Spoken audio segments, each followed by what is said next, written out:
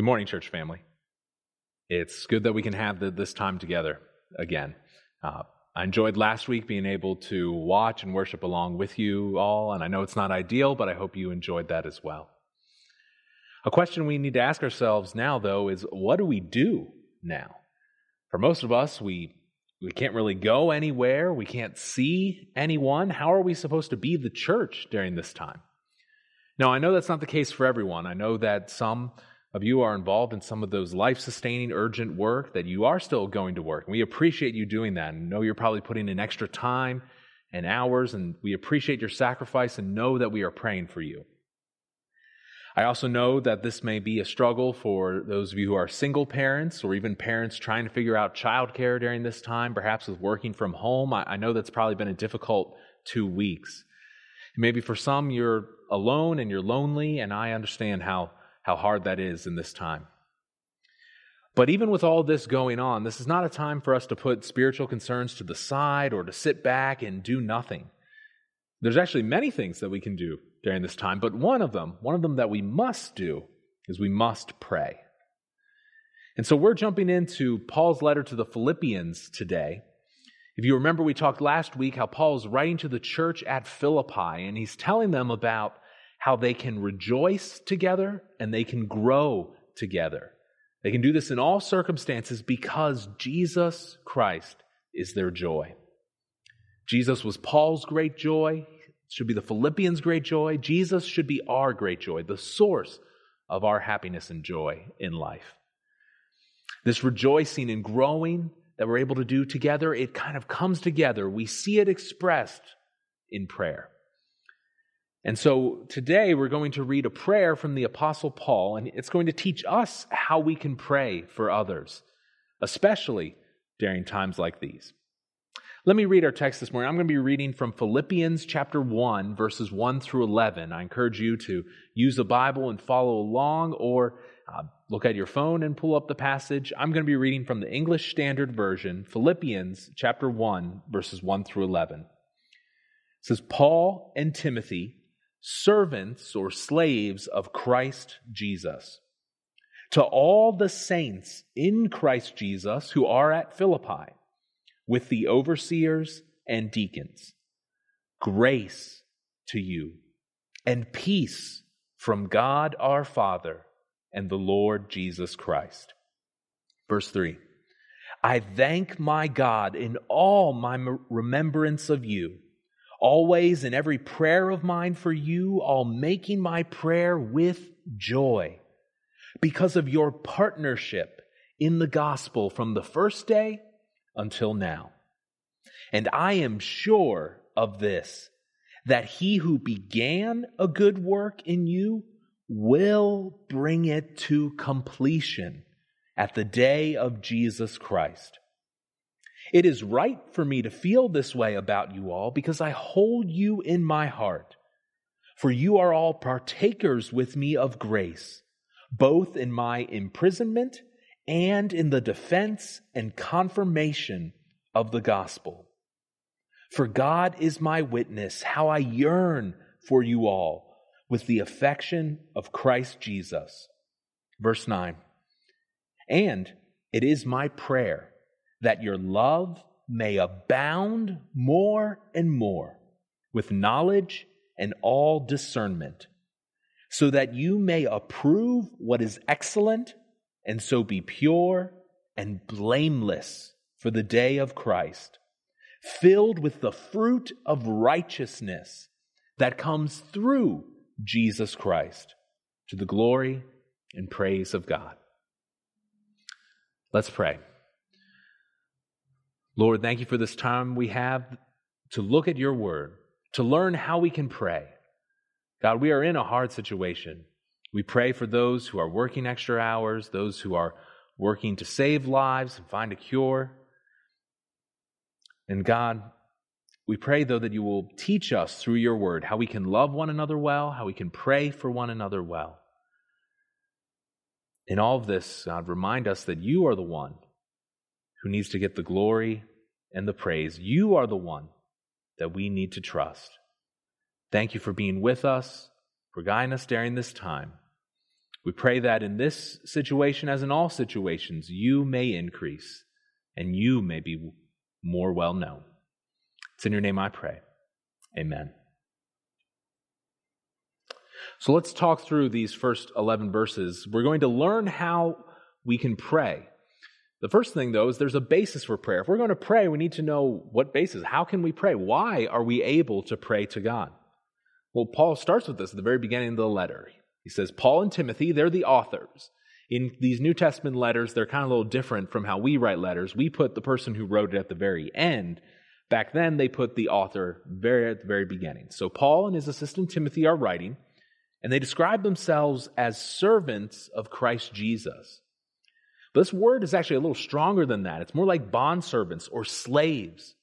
Paul and Timothy are saying they are completely devoted to Christ's service. They have been bought with a price, bought out of their slavery to sin, and now they serve God.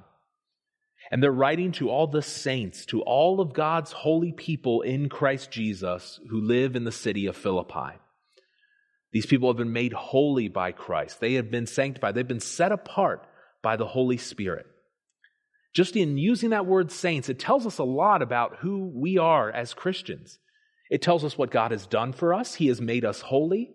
And it also tells us how we are to live. We are to live holy lives. God has changed us. He's made us something different, and we're to live that way. We should be separate, different from the rest of the world. We should respond to life, challenges, situations, trials, national emergencies different from how other people do, because our hope is in Christ. And even in that verse, it's really interesting what Paul's doing here. He's really saying, I, the slave Paul, am writing to you, the saints in Philippi.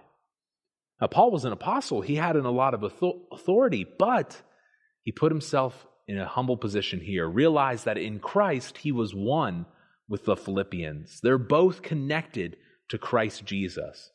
Any titles or positions that we have come from him. He says he's writing to all the saints in Christ Jesus.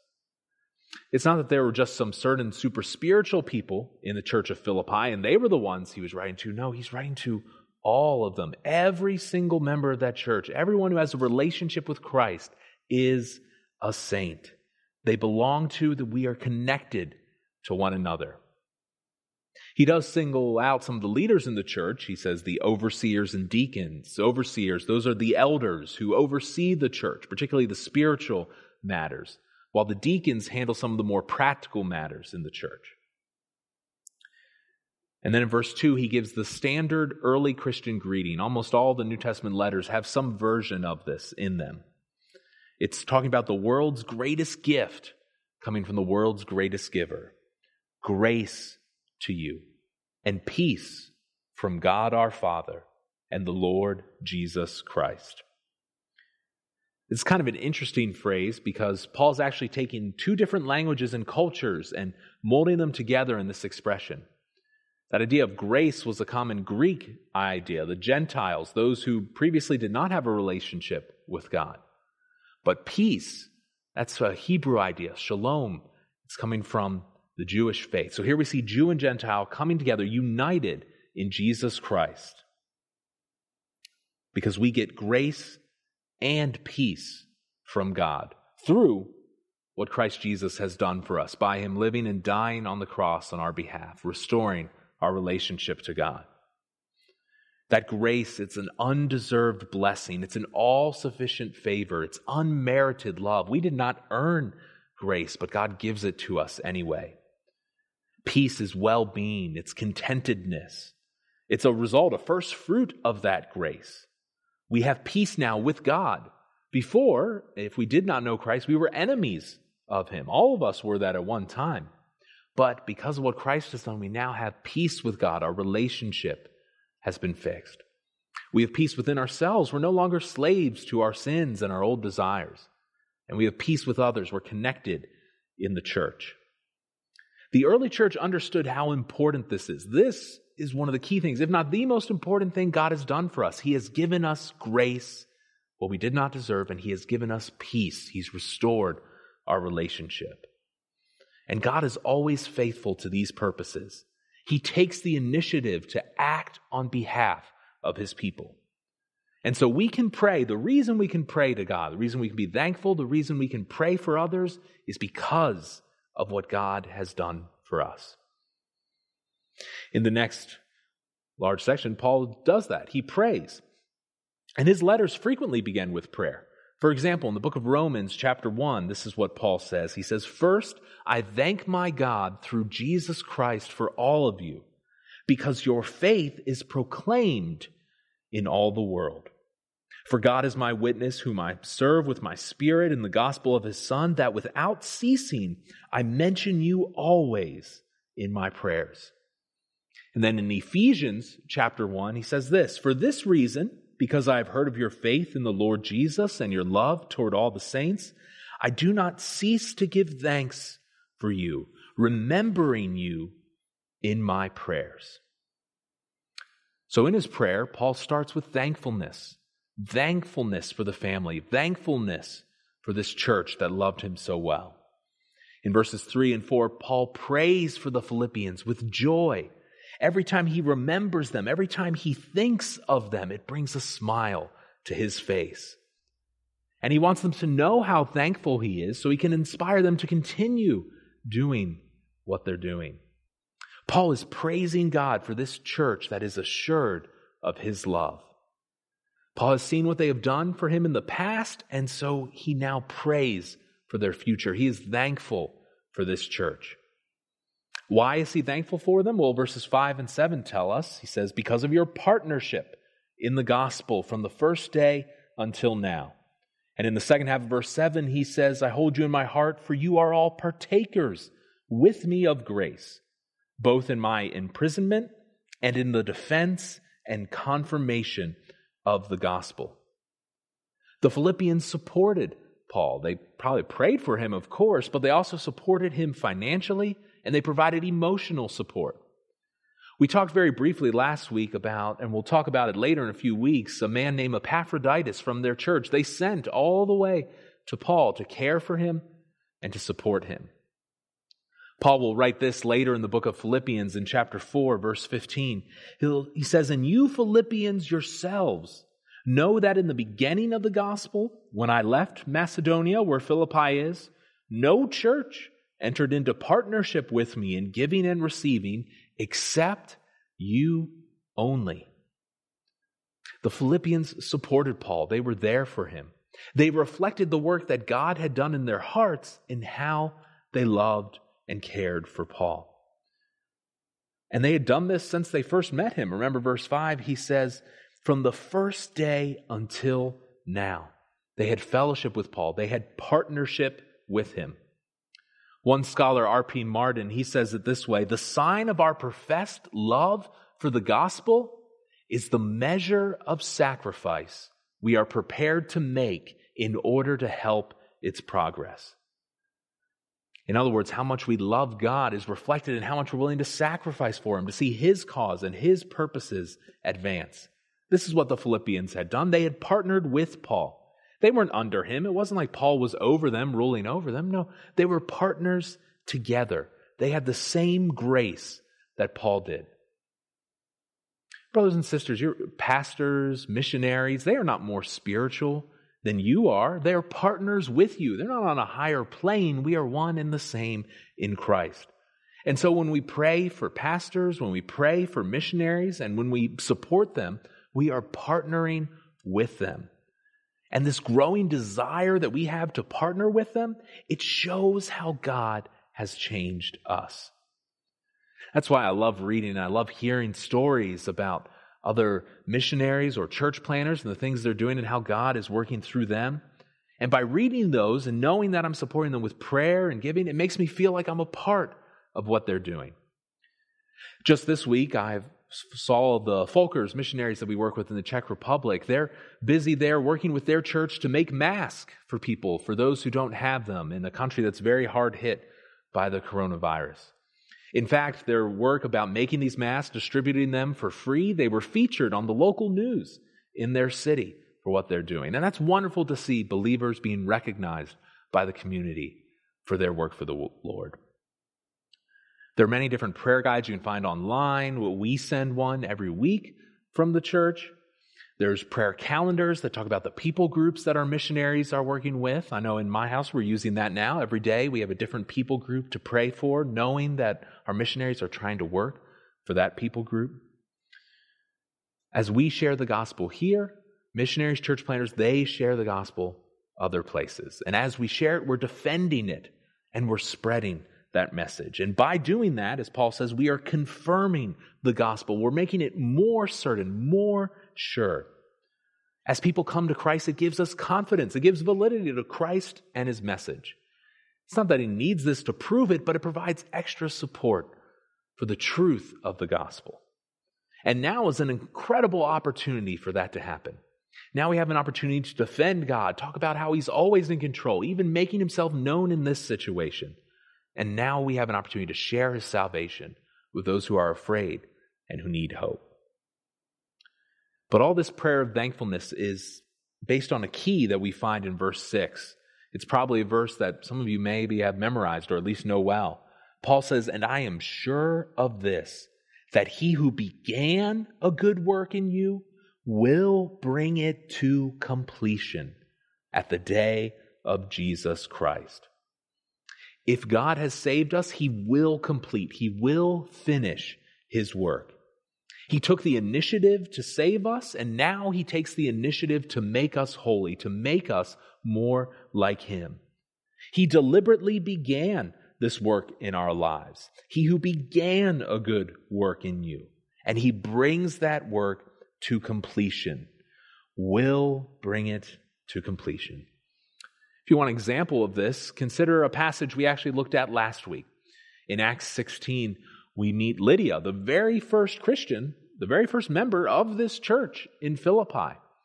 And we read about her. She's a seller of purple goods. And look at the very end of this verse. The Lord opened her heart to pay attention to what was said by Paul.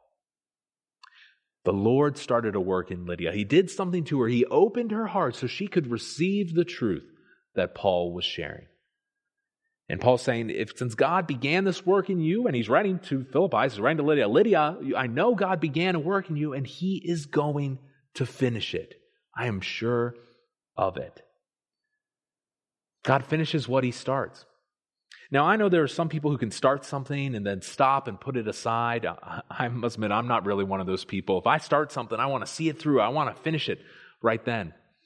Just the other night, my wife and I were working on a puzzle together. We started it, we got pretty far, but it got pretty difficult. It was getting late, and it took a long time before I was finally able to step back and say, okay, we can finish this at another time.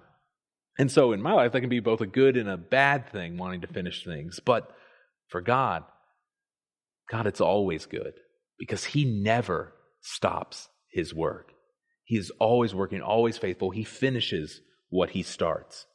At our death or at Christ's return, we will be perfect and complete. It's interesting, though, here Paul emphasizes more Christ's return than death. He says, we'll bring it to completion at the day of Jesus Christ, the day that he returns to reign and rule.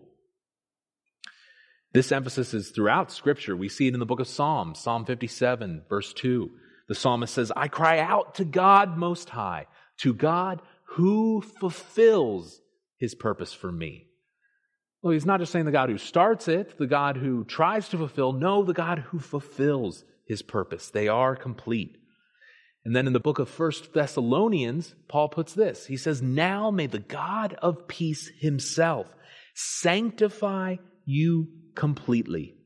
May your whole spirit and soul and body be kept blameless at the coming of our Lord Jesus Christ. There's that completed work. But then look, he adds a promise to it. He who calls you is faithful. He will surely do it. He will surely do it. God is under contract to himself and to his Son. He will not stop until the work he is doing in us is done, until the conflict is over. He has a job to do and he has a timeline to make it happen. It will be done at the return of his Son. And there's this emphasis in Philippians about that day, the return of Christ. Charles Spurgeon said about this, the second advent ought to be much more on our minds than the hour of death. No, when I read that, I found that convicting. We're in a time where there's illness, there's uncertainty. But even in this hour, Paul's saying we should focus more on Christ's return. That's where Paul's focus was. Now, obviously, Paul lived a long time ago. He died. He didn't see Christ return, but still, he held that in his heart and that as his hope. That is what was in his mind and his focus. And because that was his focus, Paul is sure, as he says in verse 6, that this will happen, that God will complete his work. Paul has looked into the lives of the Philippians. He has seen their growth. He is confident. That's why the foundation of our spiritual growth, if we're going to grow to become like God, the foundation is that God is the one who makes us more like Jesus. One commentator named Sean McDonough said this, genuine spiritual progress is rooted in what God has done, is doing, and will do. It's what God has done, not so much what we're doing, not that we're sitting back and being lazy, but progress, growth, we attribute to God, not to something we have done. And this is why, looking at this verse and this truth, this is why here at this church we affirm eternal security. We affirm that God actually saves. And those he saves, he molds, he shapes to be used by him.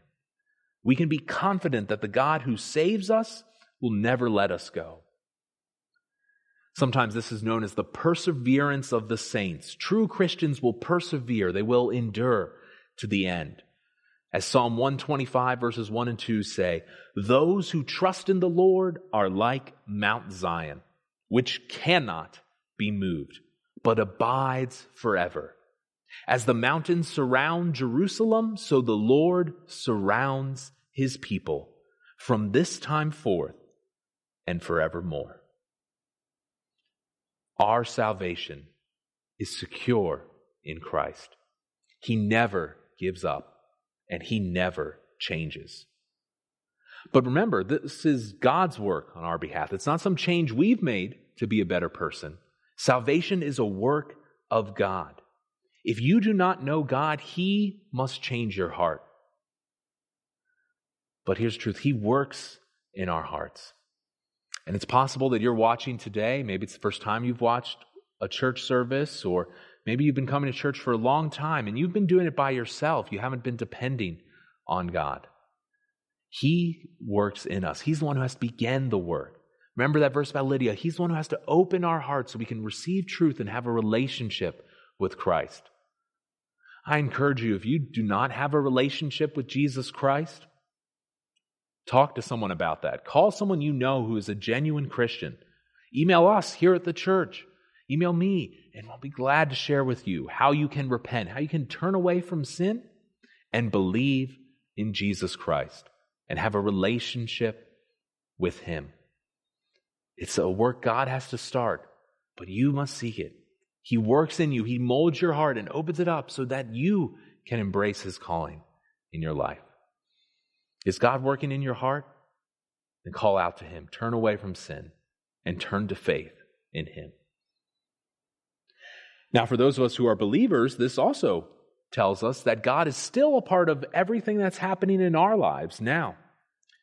Another commentator, J.A. Motyer, he put it this way. He said, in all things, God is putting the finishing touches. That means good news, bad news, difficulty, blessing, unexpected happiness, unexpected trouble. It all has a purpose. Concerning all such situations, faith, true faith affirms, without this, I would not be ready for the day of Christ. That's really a beautiful way to think about life. Every joy that we have, every heartbreak, every church service, and every coronavirus is God putting on the finishing touches of his work. When he saved us, he did the major part. He changed us. He made us new creatures. He gave us Christ's holiness. But now he's putting on the finishing touches, molding and shaping. He's sanding the edges. He's making us to be holy, to be more like Christ. And because God is doing this work, well, Paul is so thankful for how he sees God doing it in the Philippians. In verses 7 and 8, he is not only thankful for the Philippians, he also loves them with tender compassion.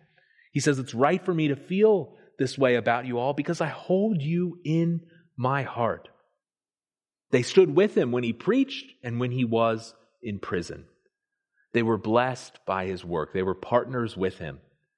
Maybe they were suffering some of the same things. We'll read later in the book that it has been granted to them to suffer for Christ's sake. In verse 8, we have that word we talked about last week, yearn. Paul says, for God is my witness, how I yearn for you all with the affection of Christ Jesus. This was a longing, a need. Paul loved the Philippians. At the end of the book in chapter 4, he says, therefore, my brothers and sisters, whom I love and long for, my joy and crown, stand firm in this way in the Lord, my beloved. That word love, that longing, that yearning, I admit that's sometimes something I'm a little uncomfortable with.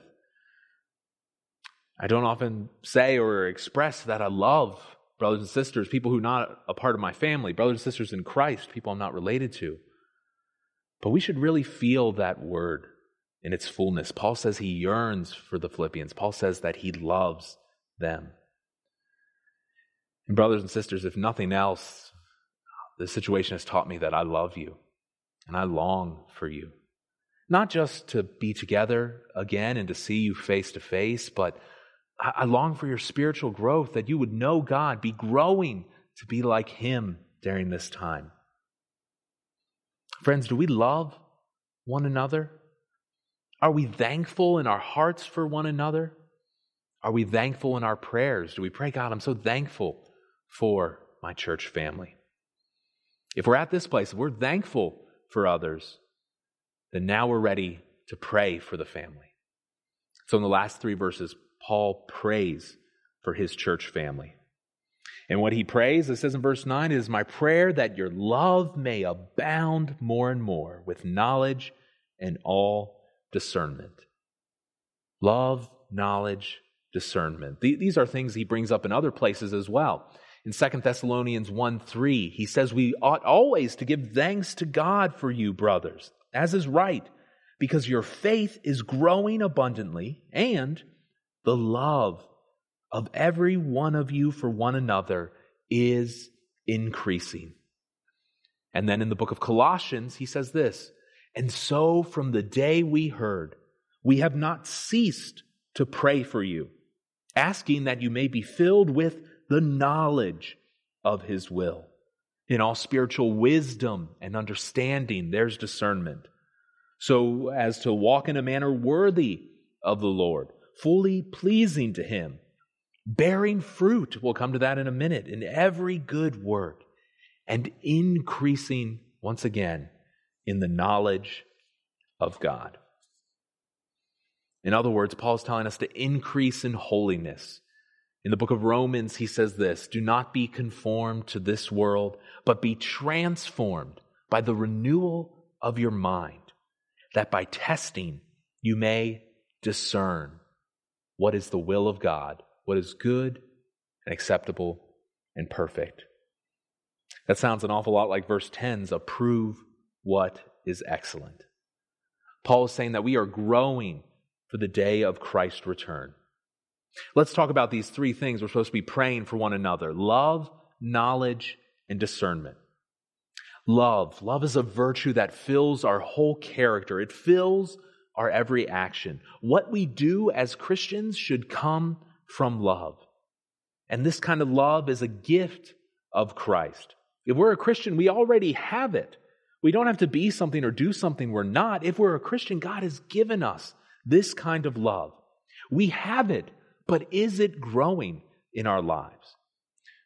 Paul's prayer is that it abounds more and more. Second thing he has there is knowledge. Knowledge. Now, when he says knowledge, he's not just talking about any kind of facts and information. Because I can tell you about every minor character and their backstory from the Star Wars universe, but that is not what Paul is praying about here. I can also, though, tell you, I've studied the Bible, I can tell you what every book of the Bible is about, but that's also not really what Paul is talking about here. He is talking about knowing the way to salvation. He is talking about knowing God himself. You can have the entire Bible memorized and not know God. Paul's prayer is that they would know God more and more. And finally, discernment. Discernment. This is discernment, judgment, depth of insight. It's knowing how to apply the Bible to our lives. Again, we can know God's word, have the whole thing memorized, but it is useless if we do not apply it, if it does not change our lives. So this is what Paul prays for the Philippians, and he also tells us why he prays it. What should be the results of having these things? That's verse 10 and 11. It says that you may approve what is excellent. Approve, discern, understand what is excellent and what truly matters. That you may be pure and blameless for the day of Christ, filled with the fruit of righteousness, filled with the righteous character that comes through Jesus Christ, to the glory and praise of God. Again, let's talk about these things. First, approve what is excellent.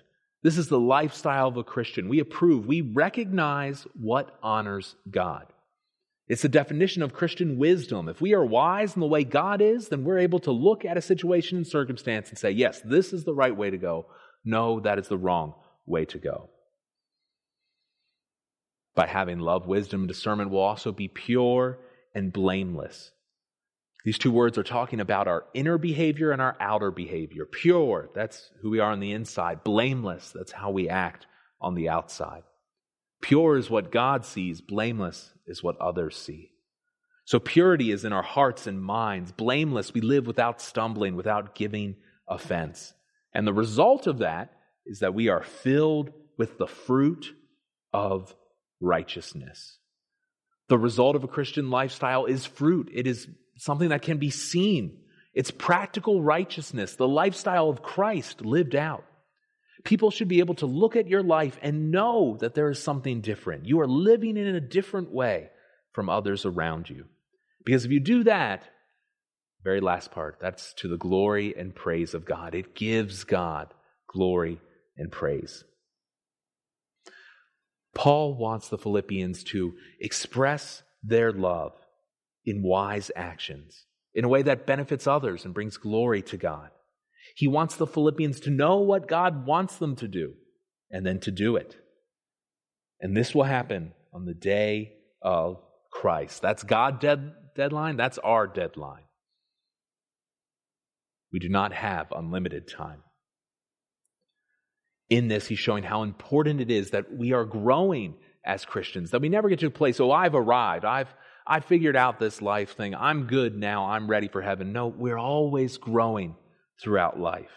Because it's only by growing in love and in faith that we have confidence that we're in Christ.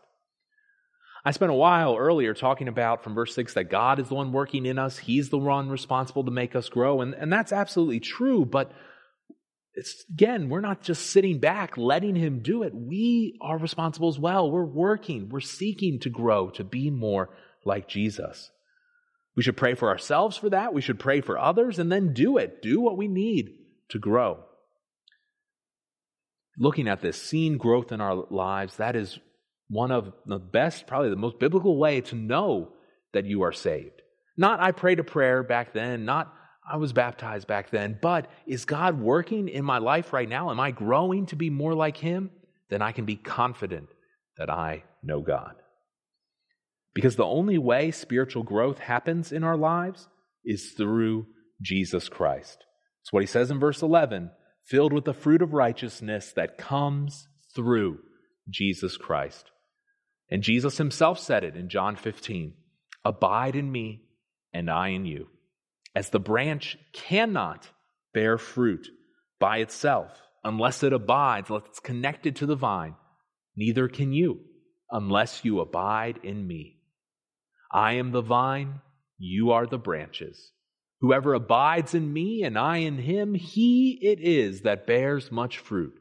For apart from me, you can do nothing.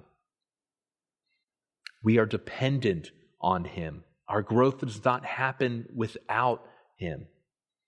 But if we're dependent on him, relying on him, if he's working growth in our life, well, then that also blesses him. Remember the last part, to the glory and praise of God. Because God's glory and praise is the ultimate purpose of our lives. So let's get real practical. How do we pray for our church during a time like this? Well, there's nothing wrong with praying for physical needs, praying for health and safety, particularly members we hear are sick or have to go to the hospital. We should absolutely pray for physical things. But here, Paul's showing us that God is much more concerned with spiritual growth. Because spiritual growth and change, changing our character, that lasts forever. And here, Paul provides an example of how we should pray. I'm going to bring up on the screen again verses 9 through 11 of chapter 1. Let's read through it again. And it is my prayer that your love may abound more and more with knowledge and all discernment, so that you may approve what is excellent, and so be pure and blameless for the day of Christ, filled with the fruit of righteousness that comes through Jesus Christ to the glory and praise of God. So let me give you an example of what a model prayer might look like using this. I'm going to pray for just someone I'm making up named Jane. There's no one in our church named Jane, but suppose there was, I could pray like this. Follow along in verses 9 through 11 as I pray. God, I pray for Jane. I pray that her love for you and her love for others may abound and grow. Lord, give her knowledge of you. Give her the discernment to know how to live for you. Teach her to approve what is excellent. Mold her life to be pure and blameless for when you return or when she goes to see you. May her life be filled with the fruit of righteousness. Help her to live for you at all times. Remind her that spiritual growth can only come through Jesus Christ. God, may her life bring glory and praise to you. Amen.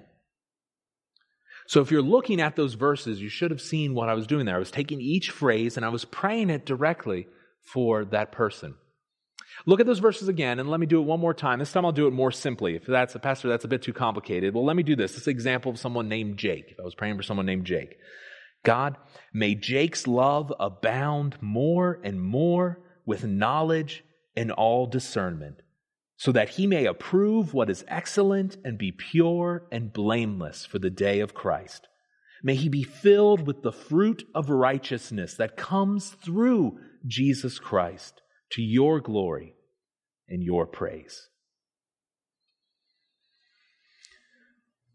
So my challenge for you this week is to pray those verses 9 through 11 for one another. I know there was a day this week I was feeling really sad, feeling kind of depressed about everything going on, and things are not the same, and I don't know what I'm supposed to be doing. And as I was in the midst of this little time of self-doubt, I remembered I was reading this passage, and I said, well, I'll go and I'll pray this. So I went by myself, and I prayed those verses for myself, and then I started praying it for the people I love, the people who were important in my life. And you know, after 10, 15, 20 minutes of that, I wasn't as sad anymore because I was focused on others. I was praying for them. Will you do the same? Will you pray this prayer for your Christian family members? Will you pray this for those who are part of your home fellowship group or for other people you know in the church? This is a prayer from God. It's in His Word. This is a prayer from God, so we know it will be answered. We can pray, and we can pray with joy. Brothers and sisters, please let the church family know if there's anything that we can pray for you about, if there's any way we can help you. If there's someone in the church that you're concerned about, you're wondering how they are and how they're doing, well, reach out to them. Call, text, email, get in touch with them. Ask them how they are. Encourage one another. Pray for one another. Know that I love you and that I'm praying for you. Let me pray, and then we'll end our time in worship of Jesus Christ, the one who makes prayer possible, and the one alone who is worthy. Let me pray for all of you, and I'll pray using verses 9 through 11. Lord, thank you for this time. It is my prayer and my church family, the members of East Shore, that their love may abound more and more with knowledge and all discernment. God, may they approve what is excellent. God, make them pure and blameless for the day of Christ. Fill them with the fruit of righteousness that comes only through Jesus Christ, so that through the lives of the members of East Shore, you may get glory and praise. It's in your name I pray. Amen.